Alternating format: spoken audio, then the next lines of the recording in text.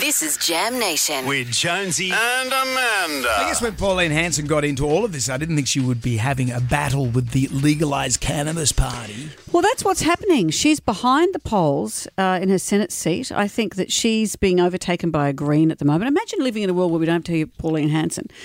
She's been overtaken by a Green, but closely behind her is the legalised cannabis party. Hey, man. See, this is the thing, Brendan. I'm going to take you to task here.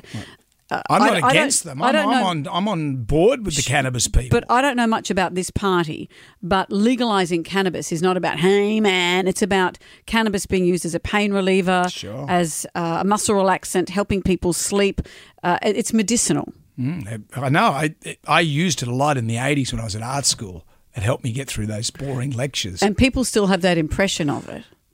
But it's used for a whole lot of other stuff. Of course, it's great. You can make stuff out of it. Like what? Like stuff, like shirts and, That's hemp. Pants. Is that the same thing as hemp cannabis? It's all cut from the same cloth. And then you can smoke it. And you can eat it. Okay, well, this is why you're not the expert. Pauline Hanson has released a statement because she's also got COVID. You know that. I wonder how she's going. We'll cross to her now. If you are seeing me now, it means I have been murdered. Remember that? I remember when she sat in Parliament in a burqa. Crazy.